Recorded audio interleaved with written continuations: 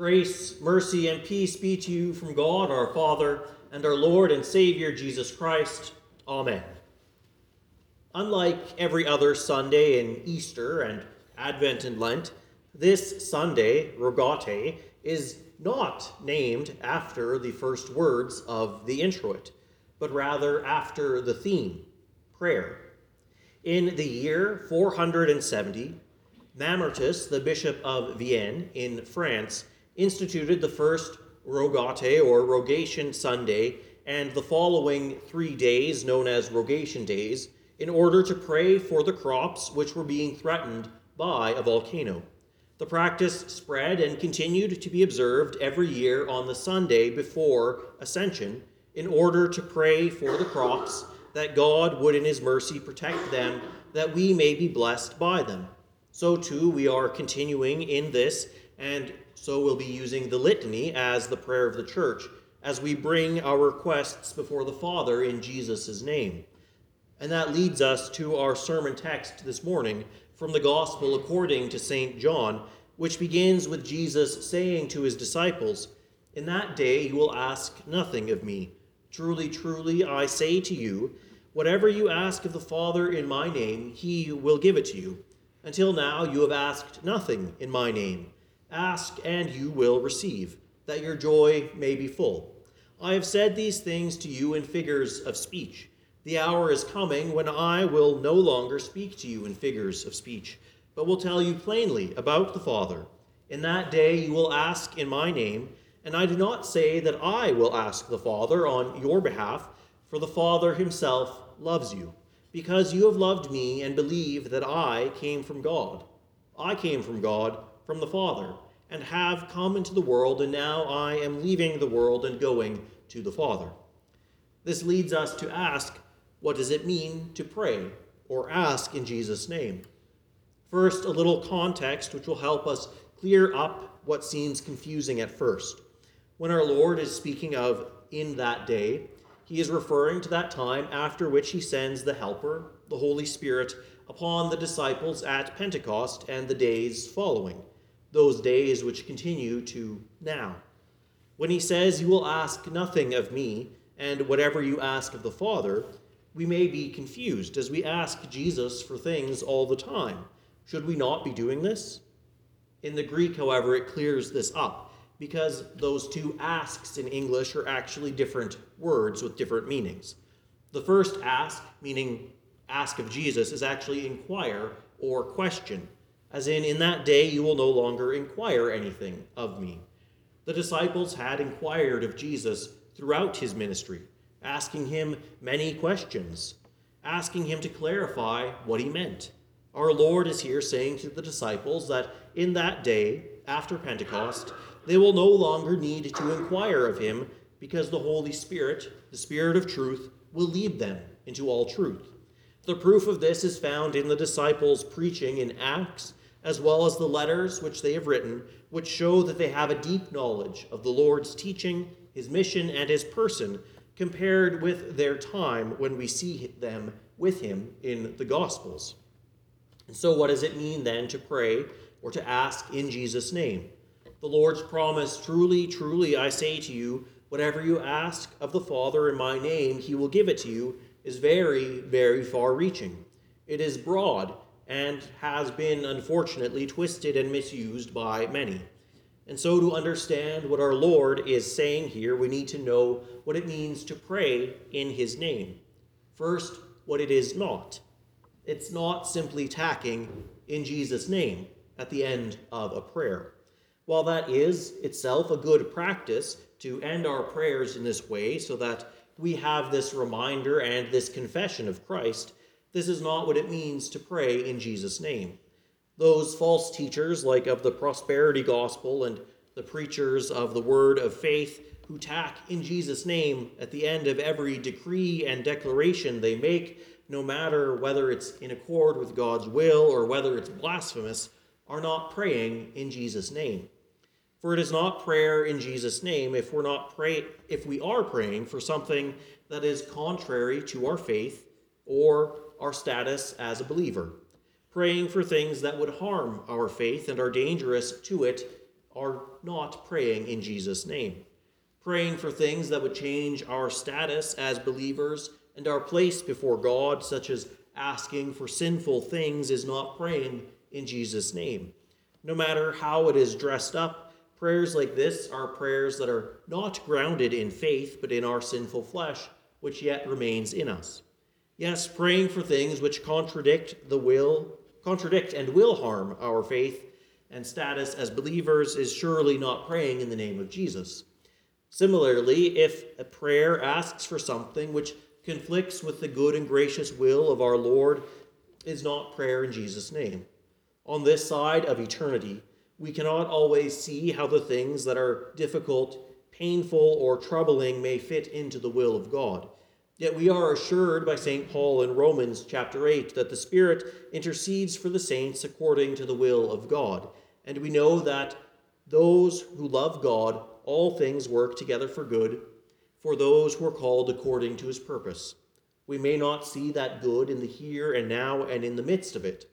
Often these things which cause suffering are those crosses which we must bear to follow our Lord Jesus Christ. Yet we know too that through these things we are being conformed to the image of his Son. In times like this, we do not always get what we want, but we should also remember to pray as our Lord prayed, and it is at those times most helpful to pray as he prayed in the Garden of Gethsemane on the night when he was to go to his passion. Father, not my will, but your will be done. For the will of God is always good, and while the medicine which he gives us as his children may be bitter, it is for our eternal good. Lastly, prayer in Jesus' name cannot include things not covered by his name. That is, those things outside of his person and work. Those things which fall outside of this are not part of our Lord's promise, and so they do not belong to prayer in his name. These are things which fall outside of our relationship to him and our relationship to our neighbors and our service to them. Here we're talking mostly of material things, things that are beyond our daily bread, the well-being of the church, and the care and support of our neighbor. Janis Joplin's famous prayer, "O Lord, won't you buy me a Mercedes-Benz," is not a prayer in Jesus' name, even if we tack "in Jesus' name" onto the end of it. So what then is prayer in Jesus' name? To put it simply, it is prayer which is centered in faith, in the revelation of who Jesus is and his work for us. It is prayer which believes that Jesus is the Son of God, who came from the Father and having come into the world, fulfilled his divine mission for which he was sent in order to save the world from sin by his death on the cross. And now he has left the world and is with the Father. The name of Jesus itself is a revelation. Jesus means the Lord is salvation. Yes, Jesus, the Lord incarnate, and he is salvation for all who believe in him. As the archangel Gabriel said to Joseph, "You shall call him Jesus, for he shall save his people from his sins." Thus, prayer in Jesus' name petitions our Father in all of our needs of body and soul, which are covered by his redeeming work, which themselves are very broad. Our Lord told his disciples, "Until now you have asked nothing in my name." This is not an accusation from Jesus towards his disciples, but a statement of fact. They have not asked in Jesus' name while he was still with them, for he had yet to complete and accomplish his work. The disciples continued to pray as they had learned it from their parents as children and as they had been formed in the liturgy of the synagogue, which, in addition to, they have learned the Lord's Prayer, which he had taught them. They were still living in the old covenant, because it was still in effect. But soon Jesus would inaugurate a new covenant because of the completion of his work fulfilled the old covenant. His life and death brings fulfillment to the old and thus inaugurates the new. The disciples, when they learn this, when the Spirit of truth reveals this to them, and when Jesus speaks openly about his relationship to and his mission from the Father, then they understand. Then how could they not pray in his name, knowing that he is from God, that he is God, that he is the Son of God, the only begotten through whom all things were made? How could they not pray in his name, knowing that he has accomplished our redemption from sin, death, and the devil? How could they not pray in his name, knowing that he is now ascended in power at the right hand of the Father and reigns eternally? Do not pray in his name. Do not pray with faith in him because of this. Do not pray with it firmly in their hearts that Jesus is the Christ, the Son of God, would be to deny who Jesus is. So prayer in Jesus' name is grounded in the revelation of who he is, and prayer which is made with him in our hearts and united to him by faith. It is prayer which approaches the Father with all of our needs of body and soul, while trusting in Jesus Christ, who came from the Father, and having done all things for our redemption, returned to the Father. It is humbly coming before our Father with confidence in his mercy and love, as we would come before our own fathers and ask of them. It is the prayer of faith. And so we should follow and ask for those things which our Lord himself has taught us to pray for, that God's name may be hallowed among us by pure teaching and preaching of his word, and so that we may live holy lives according to that word, that his kingdom would come to us and expand so that more and more will be saved and come to the knowledge of the truth, that his will would be done among us so that he would strengthen and keep us in the true faith, and that he would break and hinder the will of our flesh, the world, and of the devil, that he would continue to provide for all our needs to support this body and life, that he would protect and increase the fruits of the earth, and that we may lead a peaceful and quiet life, godly and dignified in every way, that we may not fall into despair or false belief, but that God would defend us against this, and that we may triumph over all temptation, that we may be defended, preserved, and rescued from all evils of body and soul, that we may be spared and healed of all sickness and disease, if it is his will.